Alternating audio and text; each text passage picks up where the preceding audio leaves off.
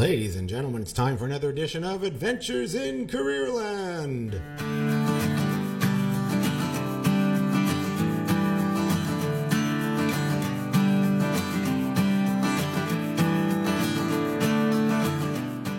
Hello everyone, I am your host, Adriano Magnifico. I am the career lead at the Louis Arts and Technology Center, and we are in season 6 of the podcast. This is the 10th edition of this year's show, and that's part of our continuum of 72 podcasts. We're really making headway. We didn't know we'd get past 3 or 4. We're at 72. How exciting.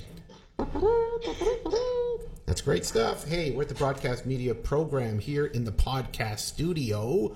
Many thanks to RBC for helping putting this podcast studio together, and this incredible production team at the Broadcast Media Program. That's one of 13 programs in the Louis Arts and Technology Center. So these folks in this program are choosing to step off the beaten path of their high school plan, that is the K-12 plan, and say, you know what, I want to try something different. I want to try a little more applied learning. And every time I talk to students who take some of the programs, there are other programs here like building trades, culinary arts, early childhood educator, electrical trades, aesthetics, hairstyling, new media design, plumbing, you name it. There's an opportunity for students here to move outside of the academic programming that school does well, but which isn't necessarily for everyone. And for some students who think they want a little extra push in their lives, a little extra chance to gauge and assess and think about their adventure. That's what the podcast is about. How do you craft an adventure that's going to fill people full of curiosity, optimism, possibility, even entrepreneurship, if that's the case. So that's what the program's about. We're always excited to do it. Always happy here in the Broadcast Media Program. I have 2 student co-hosts. Good looking, smart. They are the package, the co-host team of distinction. And one of them is Caitlin Middlestad. Caitlin, how are you today? I'm good. How are you? I'm very good. So Caitlin, how's your day going? You're in the Broadcast Media Program. What was busy going on this morning? I had to pull you guys out of class to come here. Yeah, we were in our groups planning our little short films that we're doing in class. And that's one of the pieces you do in this program, right? You work the Adobe suite, you do video editing, and you're making a film now? Yeah, a short film, a silent short film. So you can't talk. So you can't use words? No, but we can use music and sound effects. Just like Charlie Chaplin? Yeah. Silent film. Are they black and white or color? Up to you. Ours is black and white and color. Of course. So. What's the effect of using black and white over color? Da-na-na. Oh no, she's chuckling. She has no idea. And of course, we're with Caden Sidler. We never get his name right, and because he doesn't know his own name, he's given us 3 different pronunciations. So how are you doing, sir? I'm great. I'm good. How are you? I'm very good. Now, what are you doing? Are you working on your silent film? Yeah, same thing. We're doing a bunch of After Effects stuff. This short film, me and my group got a little late on it. We were doing radio stuff last week, but I can't believe you were late on something, Caden. Is that possible? No. No. But yeah, it seems exciting. We're doing a little Star Wars black and white short. So why do you choose black and white over color? I think black and white's a great medium. Well, yeah, the Charlie Chaplin thing, we're kind of going for that. But one of Phoenix, actually, his idea, producer there, he decided we should. It'll be all black and white, but the lightsabers will be colored. So it's a little bit of a. That's cool. We'll see. We'll see how it turns out. There you go. How cool is that? Pop. What's the effect of using black and white over color, though? Overall, as a motif for your films, you get to kind of imagine what colors some stuff are. I'd say maybe I like that. There you go. Yeah. Now I'm getting a conversation. Now you stimulate your imagination to think what this scene could look like in color. Right? Yeah. It really bugs me when they color up the old Christmas movies, like my favorite movie, Miracle on 34th Street. For Christmas time, they color it up, blah, or Scrooge with Alistair Sim. The British one's unbelievable. They color it up. It's dreadful. Some films are meant to be in black and white. Yeah, I think so. Anyway, hey, what are you guys thinking today? I always got something to think about. We have a special guest today who's a pretty cool person when it comes to sports. Elite athlete. Do you two play sports? I used to before COVID. I played soccer. I used to. So COVID has destroyed every sport you're ever going to do. Yeah. No, it hasn't. You played soccer a lot? Mm-hmm. Now, I wonder about that. Now, what level did you play? I don't know. I played for the Wanakwa team. I don't know what that... Okay. The old Wanakwa team. I guess you'd know you were at a higher level. I was just like with my people of my grade. I don't know. That's a nice thing. So you were having fun, camaraderie. That's the beauty of sport, right? You get to play in a team, hang out with your buddies. And Caden, did you play any sport? Have you played any sports? I did. Or did COVID destroy your No. life as well? Well, I was into hockey pretty big for a while since I was like 4 years old, but COVID didn't ruin that. It was kind of just getting older and my things I like changed, and then, I started to play. So what level hockey did you play? I think the highest got to like A1. I didn't go to at that time, right? Yeah, I was. So you quit about 12 or 13, right before high school. So yeah, I got into high school and all that got a little serious. I kind of dropped the hockey. Still played every now and then though. So you two play. You're enjoying the game, but we have a special guest who probably started out like you guys, just wanting to play. Did you have any influences, like your parents or anyone who said, "Hey, do you want to play?" Or someone in your background who pushed you a bit? Definitely my dad for hockey. Like my whole dad's side are just diehard hockey fans, so it was always around, always watching hockey and stuff with hockey was going on. So it's kind of that's important, right? Yeah. Mm-hmm. And did you play soccer in your life?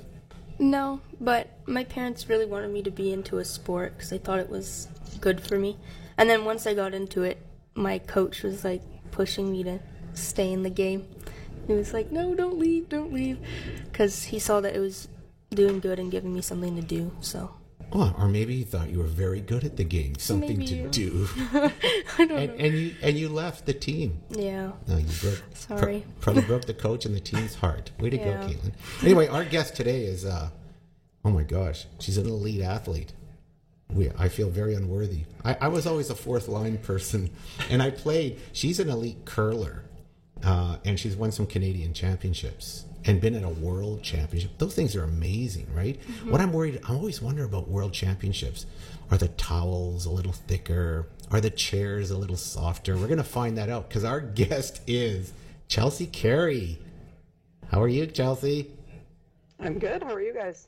All right. I'm great. Chelsea, I want you to think about now. I like to bring up sports. I like to think about sports.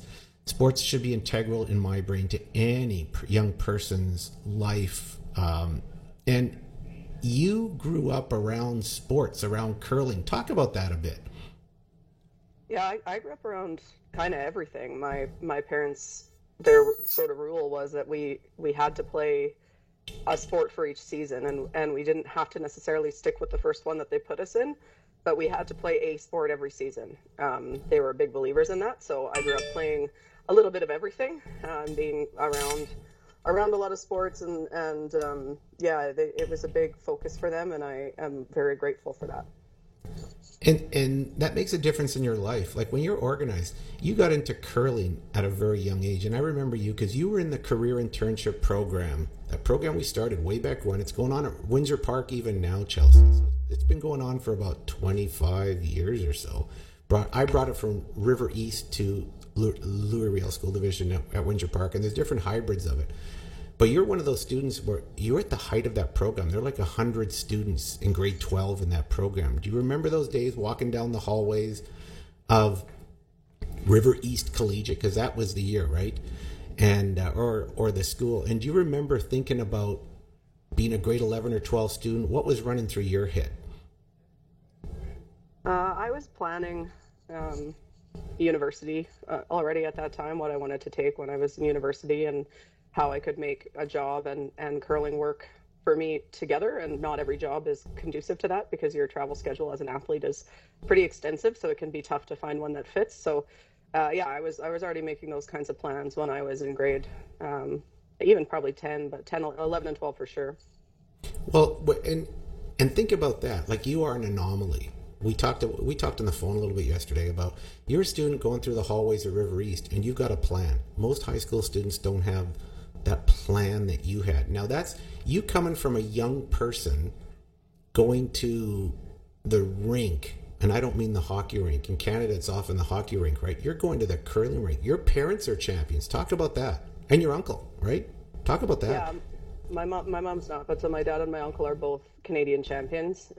They won separately. My uncle won when he was very, very young in 1979, and my dad in 92. So I was there when my dad won. I was about 6 or 7 when he won his Canadian championships. That was pretty cool. But yeah, I spent a lot of time. I was also a really, really competitive dancer until I went to university, and then it just was too much to do. But I was dancing every day of the week, and I was curling a couple days a week, and it was very busy when I was in high school. But those are, like you said, those are the choices that you're making. And when you're doing it though, Chelsea, you're getting up. Your dad's getting up to practice, or he's going to a bonspiel. You said yesterday, I wanted to tag along. Your dad incredulously said okay, and took you along. So you're listening to this. You have this household where there's this culture of curling, of going out curling all the time, and you're tagging along all the time? Yeah, I went with him a lot on weekends and stuff when he'd be playing in, if he was close to home. I mean, he did a lot of traveling too, so he was on the road a lot, but if he was playing in Manitoba, I wanted to go with him and go watch and go kind of hang out at the club. It was, I used to always say, waitresses at the Granite Curling Club in Winnipeg were my babysitters when I was a kid, because he would be there so much, and I would just be there with him, ordering my chicken fingers and fries and signing his tab, for printing my name on the tab line for them while he was out there practicing or playing or whatever. It was definitely kind of part of the deal growing up. So, but what made you want to choose curling over dance? Was it like the influence of your dad and uncle, or? That's a good question. I love dance as much as I love curling, but I knew I was never going to move to Toronto or LA or whatever and chase. It's not a great lifestyle to be a professional dancer. So at that point, I would have had to choose. At some point, I would have had to choose it as a profession, and I knew it wasn't going to be my profession. Yeah. Where curling, I could work. I could still have a career outside that and be a curler and stay in Canada or live close to my family and all that kind of stuff, because it's hard to make it as a dancer unless you live in one of those major cities, and even Toronto is borderline. Like, you likely should be moving to LA if you really want to chase it, or New York, and I didn't want to do that. Now, what is a competitive dancer? Like, what are you dancing? Do you know what I'm saying? What does that look like? Are you Royal Winnipeg Ballet style, or you say competitive? You're competing against people, so that's not clicking for me. So what is it? What does that look like? Yeah, so they run it. There's a series of competitions, and it just depends on how much you want to travel and pay to go to them. But we used to go to one in Minneapolis every year, and then there's a couple that run in Winnipeg. They've changed names since then, but they still run right around now. So I did ballet, but it was never my passion. I did ballet, jazz, contemporary, variety, modern, like you tap, you name it, I did it basically. And so it was a huge time commitment, and yeah, we would travel to some competitions and then compete in all the ones that were local as well. So what kind of dancing is it then that you were doing competitively? Like every kind, like I said, jazz, tap, ballet, variety, modern, musical theater. Like I did everything. I did basically every style that the studio offered. Well, what was your favorite? Jazz, contemporary was my favorite. Oh, is that ever neat? So was that a hard decision, saying I got to put that away? I got to concentrate on curling? I still miss it, but it just, something had to give. I was going to university, I was working, I was curling, and I was dancing, and it was just, there was too much. So I always knew it was going to be the thing I had to cut, but like I said, I still miss it to this day, and I haven't danced competitively in almost 20 years now. Hey, how did dancing make you a better curler? Oh, dance is I think cross sport, like playing multiple sports is huge anyways. I think I actually worked at the University of Alberta for a year on a program that essentially was trying to do that, to make kids athletes instead of making them making them a hockey player, because there is a difference. So dance made me a better athlete in everything else I did, and dance is a great one for body awareness and control, because that's just what the skills that you need to have. Same as gymnastics, they're a really great kind of a cross training program in that sense, because you have to have so much control and so much awareness of your own body that helps you as an athlete in any sport you want to pick up. Yeah, I can see that. Like sometimes people talk about sports and the crossover of sports, and there's a lot of great athletes out there who have said never isolate on one sport. It almost beats you down when you don't take a small break. It also makes you more injury prone, because you're doing the same repetitive motion all the time. There's no variety. you risk burnout, it's just not a good strategy. And then if you don't make it at that sport, like kids who want to play hockey, they want to be a professional hockey player. Well, the odds are that you're not going to be that. And what tends to happen is if they only play hockey, they don't end up picking up another sport. They just don't play anything because they've never really been exposed to another sport. So the program that I was in, the idea was to introduce them to a complementary sport in addition to whatever they were playing that had a lot of the same skill sets, but at least get them to play that on off days and during the day and stuff, to try to make them into more well-rounded athletes versus just a specific skill for a specific sport. So while you were curling, were you still doing any other sports on the side, or? I golf in the summer, and my family's got a cottage out in Northern Ontario, so skiing and wakeboarding and that kind of thing, but nothing else competitive. There's just no time. When I was in university and my travel schedule for curling, so great, I want to join a league that's on Tuesday nights. Well, I'm going to miss like 8 or 9 of those because I'm going to be gone, right? So it just made it hard to do anything else competitively. In the summer, I would go golfing or hiking or that kind of stuff, and a lot of time on the water when I lived back home in Manitoba. But nothing else competitive. It just it wasn't any real way to balance it. Well, curling has been so darn important to you. And I wondered, even going down the hallways, because I interacted with you in those days when you were looking for the Asper School. You also did advanced placement courses, which are pretty high-end courses. They're actually university courses. And you're doing competitive dance, and you're doing curling. And we had the beauty of the career internship program, we called it SIP in those days, was that we would offer that flexibility to you. And we talked a bit about that, the importance of that programs like that offer flexibility to people who have a vision just beyond the K-12 routine of finishing high school. And I even recall my own son, who's a rower and had to go to a particular school that would allow him the flexibility to go off into the States for regattas without affecting his academic standing. So that program, I thought, was ideally suited to you. And does education need to have more of that? What do you think? Yeah, I thought for me personally, it was really helpful because I had been taking the advanced placement courses before grade 12. And I didn't care about the science ones because at that point I determined that I wasn't going into science. So I had been taking AP Chem and physics as well. But I knew I didn't need those, but I wanted the calculus one because it gives me a university credit if I do well enough on that exam. So I wanted to take that one, but it didn't align with the SIP timeline with the way the classes were scheduled a bit differently because your last 9 weeks was an internship, so you weren't in school.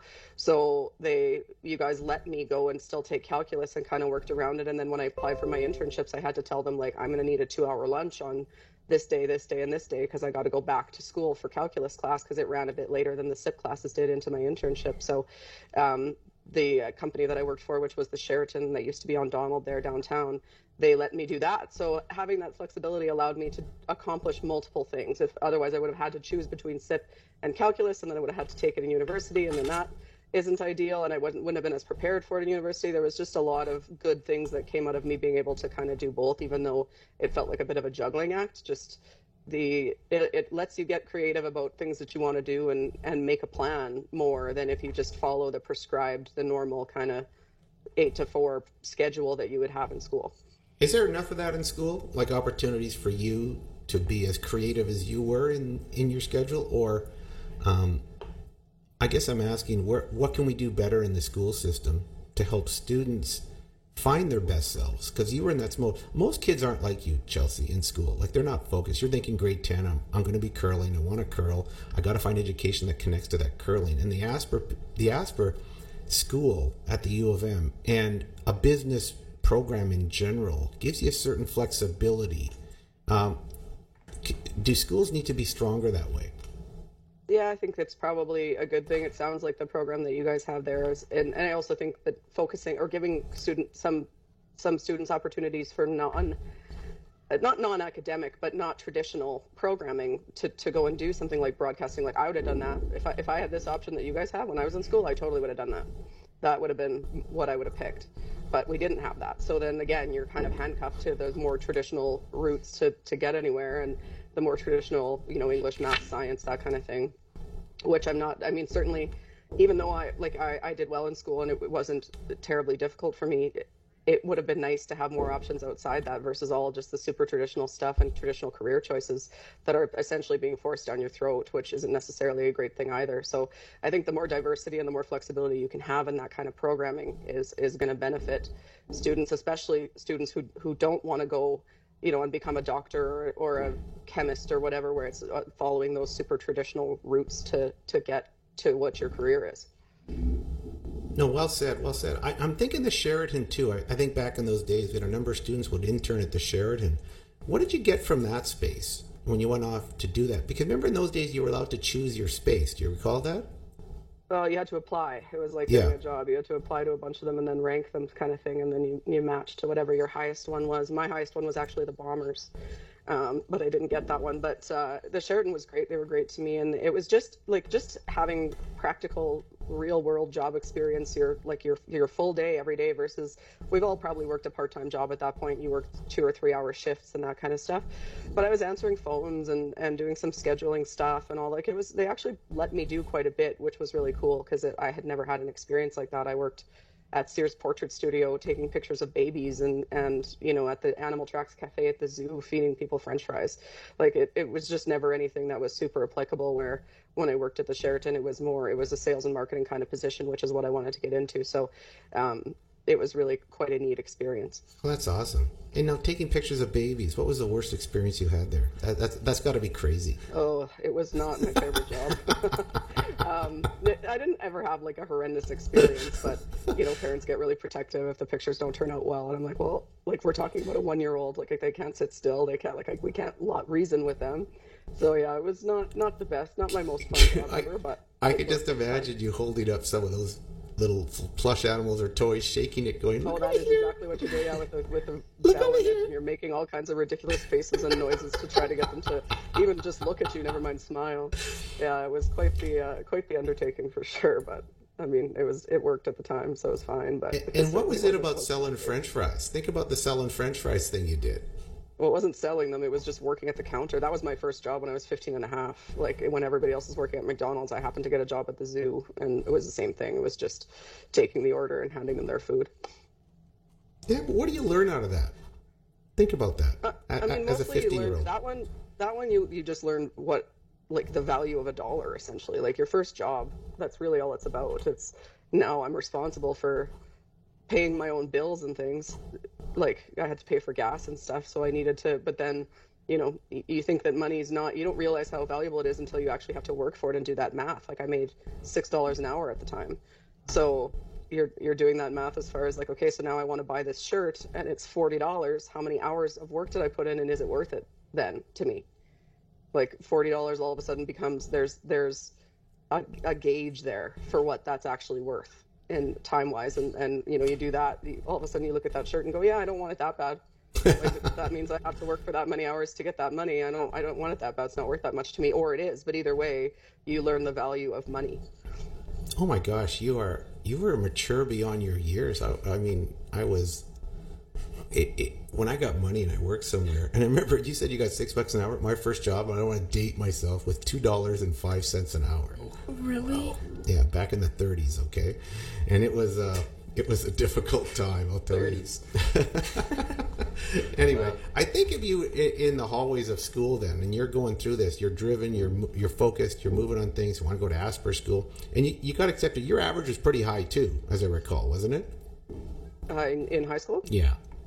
Yeah, I think I graduated with an 89 or something like that. Yeah, you're close to 90, so you got automatic entry into Asper, so it's right out of high school. You're right into Asper doing your gig. Now, what kind of sacrifices do you have to make in high school to be a competitive dancer, to be an elite curler? Because you moved into the curling level. I want to talk about that in a minute, but what sacrifices do you have to make in high school? And do you regret any of them, or do you feel like maybe I should have backed off a bit? What are you thinking in those days? No, I don't regret any of them from high school. I regret not traveling when I was done university earlier. I was traveling for curling, but I regret not just going to Greece and all that stuff, because I've done that later in life, but I wish I would have done it then. But anyway, in high school, no, but the sacrifice was just that, you know, people would be hanging out after school or going for dinner or whatever and be like, hey, do you want to come? And I'd be like, no, I can't. You know, like, I've got dance from 5 to 9 p.m. or I've got work or I've got a game or whatever it is. your social life takes a hit in the sense that you're unavailable a lot to your friends. So then, and sometimes they don't understand that if they're not involved in any kind of other activities, extracurriculars and things. So then you sometimes take some flack from them and stuff, or you maybe, it might dictate who your friend group is, just because other people that are doing the same thing at least understand that a little bit more, but it might limit it in that way. But yeah, it was mostly just they were doing something fun and I couldn't go to it. Was the biggest sacrifice. But yeah, I definitely don't regret it. I think that the sports that I played shaped me in some ways that are really important, and they also keep you out of trouble. Not that I'm sure I would have gotten into any, but who knows if you troublemaker Carey. I can see that. No, I'm not. I never have been, but it's just one of those things. I think it's important in all those ways, but it also teaches you discipline and all that kind of stuff. So, delayed gratification, essentially. Like, yeah, no, I can't go out with you tonight, but I can on, like, I'll see you at the party on Saturday. And in the meantime, I've done all these productive things. So it's good. It's just, you have to embrace the delayed gratification piece. And you must have made some incredible relationships in your curling and dancing worlds, didn't you? Yeah, most of my long-term friends are somehow from curling. They might not be curlers, but I met them through curling somehow. Almost all of my current friends, and this is now 20-something years later, there's still a way to tie them back to curling, most of them. Well, that's amazing stuff. That's when you're thinking of your life and moving forward and what it takes to become that elite curler. Like, when did you feel like, I think I can be an elite curler? Because that's got to be a weird thing. I mean, I played fourth line hockey, and there was never even a wisp of a dream in my heart of that. Even my buddies, I thought, and maybe one out of 200 guys you're skating with, all right, maybe that guy's got a shot. When do you figure out in your own mind that I got a shot at being an elite curler? Yeah, I mean, I think I always thought it because I watched my dad do it. And so I think that I always kind of knew that I had a chance at it, but I didn't really focus on it until I quit dance. So until university, and it's not like this anymore, but when I was coming up through juniors, there wasn't a lot of events for the juniors. So your commitment wasn't as big. You practiced kind of once or twice a week with your team, and you'd play in your leagues on 1 or 2 nights, and you'd go to maybe 3 or 4 bonspiels in a year, then play in provincials and hope that you won, kind of thing. So it was pretty limited. Now there's a full junior tour in most provinces, so they can play a lot more and they have a lot more opportunities than I had at the time. So I think I always thought that I could be. I wasn't really going to focus on it until I got through that part with the dance and then left that kind of world. And then when I was just in university and curling, I could really chase it. So I started really trying to make it as a curler when I was in probably my early 20s. But I always had it in the back of my mind that I would be curling, like what we were talking about before. Like, I knew I wasn't going to be a dancer for the rest of my life. I knew that had a shelf life, but I always knew that curling would be the one that I stuck with. But how much are you practicing there, Chelsea? Is that like where I want to get really good? Are you practicing every night? Like now I practice every day. Every day. Not in the summer, but every day during the season. They take the ice out in the summer, so you don't. But then I'm in the gym. Like, then it's the cross training and trying to build. Trying to rehab all the injuries that you have, and then trying to build up some strength and endurance and that kind of stuff, so you're ready to be better next season than you were last season. So there's a lot of that. But during the season, I'm on the ice every day, and I'm still in the gym 3 to 5 days a week, depending on the week. And then you're also putting in some time and work with a mental trainer, with a nutritionist, probably with a team coach or a team dynamics person. Like, you got to train all the areas. It's not just about being good on the ice. You got to get your head right. You got to get the nutrition figured out, like all that stuff, right? Oh my gosh. So, man, that sounds like quite the schedule. So you're working on all parts of you as a person. How physically demanding is it to be a curler? Because when you look at it, I mean, my dad went into curling. My dad played bocce. He was a champion bocce player. He's an Italian guy, right? We're Italians. And he was a champion. And he would go to parks all over the place, and he'd compete constantly. He practiced constantly at Coronation Park with his friends. And they just won and won and won. And he always said to me he wanted to take up curling. Why? Because he thought it was bocce on ice. And he just liked the chess game of it. He liked that part of it. And then he went out there and he tried to do it.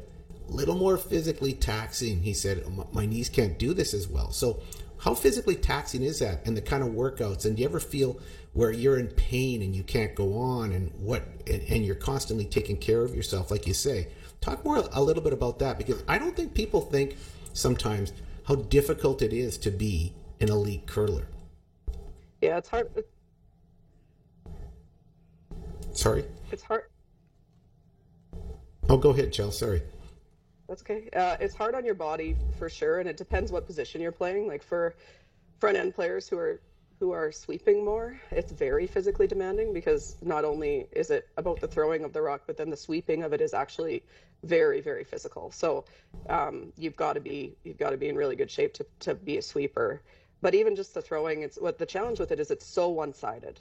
So my left hip is super compressed. My left hamstring is super stretched all the time. All this weight is on my knee. My full body weight is on my knee in kind of the lunge position that you get into. Yes. Meanwhile, your right hip is super extended and your right hamstring is super compressed, because it's the opposite. So it just leads to a lot of lopsided, like I have to do everything single leg. I can't double leg squat because there's so many imbalances in the two sides that it's hard on your body that way. My knee's been a problem since I was about 16 or 17. So it's constant management there, and playing through pain and anti-inflammatories and cortisone shots and MRIs and all that kind of fun stuff. So yeah, it's definitely, my physiotherapist is my hero. He keeps putting my broken body back together, and the older you get, the worse it gets. So that's not helping the process either. But yeah, it's definitely a lot. It's a lot of repetition in a very one-sided, very lopsided kind of a movement.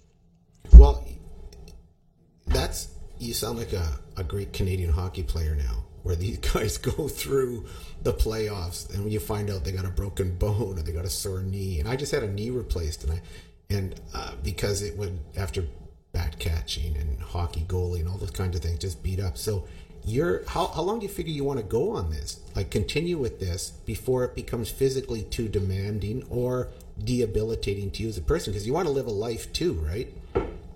Yeah, for sure. I'm like, there's two different disciplines now. There's women's and men's curling, and then there's mixed doubles. Mixed doubles schedule right now is a lot lighter. The games are shorter, and the events are shorter. So that one, you probably have a little longer shelf life playing. This is probably my last cycle for women's curling, and I'm not playing women's next year. I'm just going to play mixed doubles. I think I might have one more after that in me for doubles, but I'm not sure. Like you sort of, it's easy to say that now, but you definitely, you go sort of in 4-year cycles. You plan it around the next Olympics. So I'll play doubles for the rest of this one, and maybe some women's in the back half of it, and then I'll figure it out from there. But probably no more than one more after that, I would think. So the next 6-7 years, maybe. So have you achieved what you want to achieve? You've been a champion. Give us a little rundown of some of your great accomplishments. So provincial champion 3 times, I guess. A Canadian champion, 4 times. Canadian champion twice. So 2 Worlds appearances. The one that's missing, A, is a medal at Worlds, which we didn't unfortunately do either time, and B is the Olympics. I've lost 2 Olympics trials finals. So it's a tough game to lose, because you get nothing for making that final, and it's only every 4 years. So the Olympics is the ultimate dream, but I'm running out of time for that. So I guess so. If I get to cross that one off, I don't know yet. But yeah, that's the only, like, a medal at Worlds and the Olympics. I've also won the pro tour, so to speak. Curling isn't separated into pro and amateur right now, but the pro tour, the closest thing that we have to it is called the Grand Slam of Curling series, and I won one of those as well. So that was a big accomplishment, because it's actually harder to win than anything else, than a Canadian championship or a world championship. The slams are the hardest thing to win, because it's all the best teams, top 15 teams in the world that play in them. So they're very difficult. So that was a big one for me too. I would like to win a few more of those if I could. Oh, I betcha. So is the Olympics the goal of every curler now that it's in the Olympics? Like, pretty much. Any top level curler would certainly be usually thinking about that. I think so. But some of the stuff you've done has been unbelievable. And as Canadian, I'm always, because you're one of my students as well. Whenever you were on television, I'd always have a little eye just watching. Even when we had to go somewhere, come on, let's go. I just want to watch this. I just want to watch this play out. Why? Yeah. And they think, why are you watching? I don't know. I just want to watch it. And I don't tell them, it's Chelsea out there. I want to watch it. I want to see how she does. So I've always kind of followed you, and I've always been so proud of you and just so energized when I see your team play, because I just think you've done great stuff. It's tough to be an elite curler, and you've just outlined a little bit about what it takes, the extra effort it takes to become that kind of player. So congratulations on all of it. I know you have a few goals left, but honestly I think you've done just fine. I think you've done Canada proud too. That's pretty cool. Thank you. Are there any now? If you were sitting in a room with grade 11's Chelsea, what would you tell them as some advice about living your life and moving forward after high school? I think it's going to sound cliche, but I didn't win anything when I was in juniors as a curler, which isn't what I mean. You'd think that at some point, if you're a good enough player to make it to the elite level, that you would have won something, and I never did. And I tell this to young curlers all the time. It doesn't matter. That doesn't matter. If you want the ultimate goal, it's not about right now. It's not about winning right now. It's about planning and setting yourself up to win later when it really matters. Because the most of the things that matter in sports, anyway, in curling anyways, it's a later development sport. It's not until you get into men's and women's. So it's not until you're in your late 20s and early 30s that you're really going to start winning the big things. So the whole first part is, again, it's back to that delayed gratification piece. And I would say that about school and about everything else is it's not going to be super fun in the process. You go to university and I at least got to live at home. That saved me money, but it also made me feel like I was kind of stuck. I was still living with my parents. All my friends had moved out. I had no money to move out, and I was just, it wasn't a lot of fun at a lot of the time, but I knew what I wanted and where I wanted to go. And so you have to accept that the process itself is going to have some pain points, and it's going to be frustrating, and it's going to kind of beat you down a bit, and that's normal, and that's okay, and you got to push through it if it's what you really want, or you got to reevaluate. Maybe it's not. Maybe the traditional thing, you start school and you realize it's not for you, then it's okay to change. It's never too late to chase something either. And so I think you make a plan, but having some flexibility in the plan and kind of rolling with the punches is important as well as you go through life in general. Things are going to change and get thrown at you, and you got to be able to adapt to them. Hey, that's good advice. Part of that is too, there's going to be the pain. It's almost like you've had to embrace the pain sometime, right? The uncertainties. Just quickly, what were the uncertainties that kind of held you back that you kind of overcame? Can you name one or two of them that were really important in your life where you overcame them and you saw this incredible growth? Like it was some great moments for you. Do you have anything that you can think about quickly? Yeah, the big one for me has been trying to balance a career with curling, which is getting harder and harder as the curling schedule gets more and more demanding. So my first real job at a university was as a territory manager for Sealy Mattresses Posturepedic. And I was there for 6 years, and then the year of the Olympic trials in 2013, and my first Olympic trials, which was in December of that year, they gave me an ultimatum in January between my job and curling, because they weren't going to give me all this time off anymore. They've decided that's too much, and there's a new guy in charge of the company, and he was not having it. So I quit that job because of the Olympic trials. But wouldn't they want you in there, Chelsea, as kind of an ambassador and stuff? Like, you would think so. You would think so. That sounds insane to me. It was at all. I mean, that sounds like a myopic manager, honestly. They were not supportive at all the whole time I was with them, really. I managed to make curling fit into the job for the most part while I was there, but I wasn't surprised when they finally said, no, that's enough. And then I've actually had another job do the same thing to me about 9 months in. They were like, told them all about curling. Yeah, all good. We're excited. We're happy. You'll be an ambassador. You'll do this. And then when they actually had to live with it, they were like, no, just kidding, we can't handle it. So just kidding. They let me go as well. So yeah, so like I've had to deal with quite a few things like that career wise, with trying to fit it into curling and having curling be the priority, but I also need to pay the bills, so I need to work as well. So trying to find jobs that fit with it, or trying to financially survive without working, or only working part-time or whatever, has been a very major challenge and major uncertainty, and makes me go like, is this really worth it? Like, is chasing curling really worth it? Because trying to balance two, it seems impossible a lot of the time. So that's been the biggest one in my career, is just trying to have a career in addition to being an athlete. Hey, do you feel like you found a home with, I think you're with Kids Sports, right? Kids Sport Alberta, yeah. Yes. I mean, I've only been there 3 months, so it's still really new. But it's an organization that means a lot to me. I've been an ambassador for them for 8 years or so since I moved to Calgary, and we talked about the importance of sport in child's lives, and that's essentially what we do. Is families that can't afford it can apply for a grant to Kids Sports so that their kids don't have to sit there watching just because they financially can't swing it. So it's a cause that's near and dear to my heart. So getting to actually work for them is fulfilling to me in a number of ways.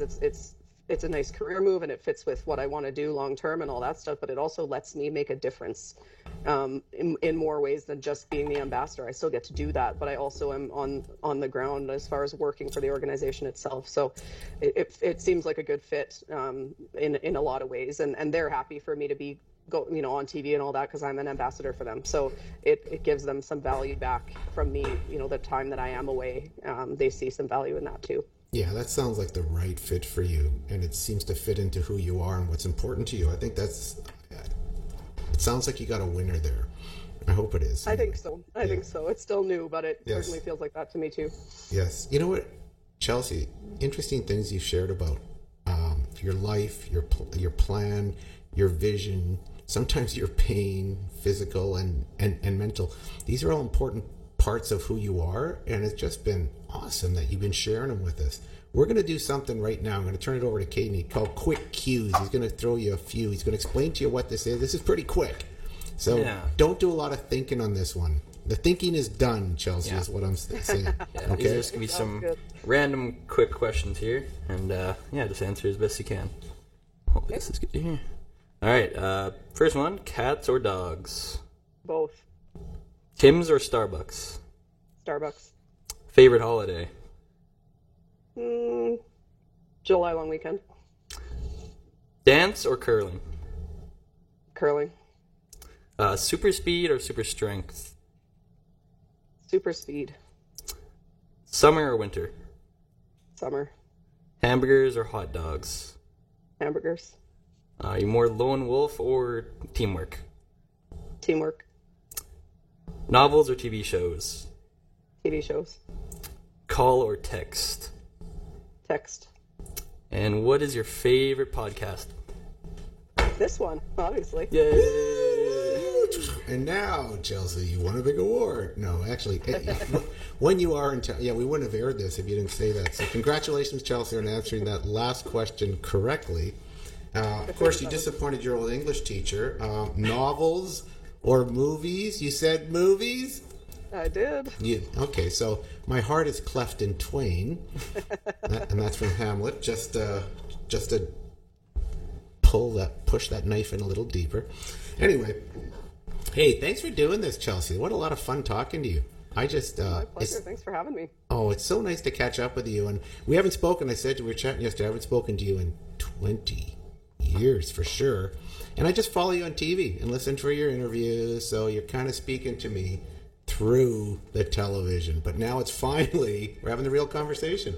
Yeah, absolutely. Hey, I wanted to ask one thing. Do you know Jennifer Jones? Like, I wasn't wondering if you guys are friends at all. If you're friends with a lot of curlers. Yeah, I sure do. Yeah, she's older than me, but I played against her since I've been in women's. She was already winning everything. So yeah, I've known her for 20 plus years. Oh, that's cool. Yeah, I think you're at Caden's a Windsor Park grad. Jennifer Jones is a Windsor Park grad. She's a royal. She's a royal, so he's excited. Anyway, that's awesome. Chelsea, thanks so much for doing this. I can't tell you what it means. It's going to mean for our viewers. This podcast goes to a lot of students, and I think you've said a lot of very inspirational things. I think you're going to inspire a few students to think, I can do that, or I can work a little harder. That's possible for me, and that's what this podcast is about. Your adventure is very important to helping young people see their own adventures. So I appreciate you doing this and taking the time. My pleasure. Thanks for having me. All right. And ladies and gentlemen, that's it for another edition of Adventures in Careerland.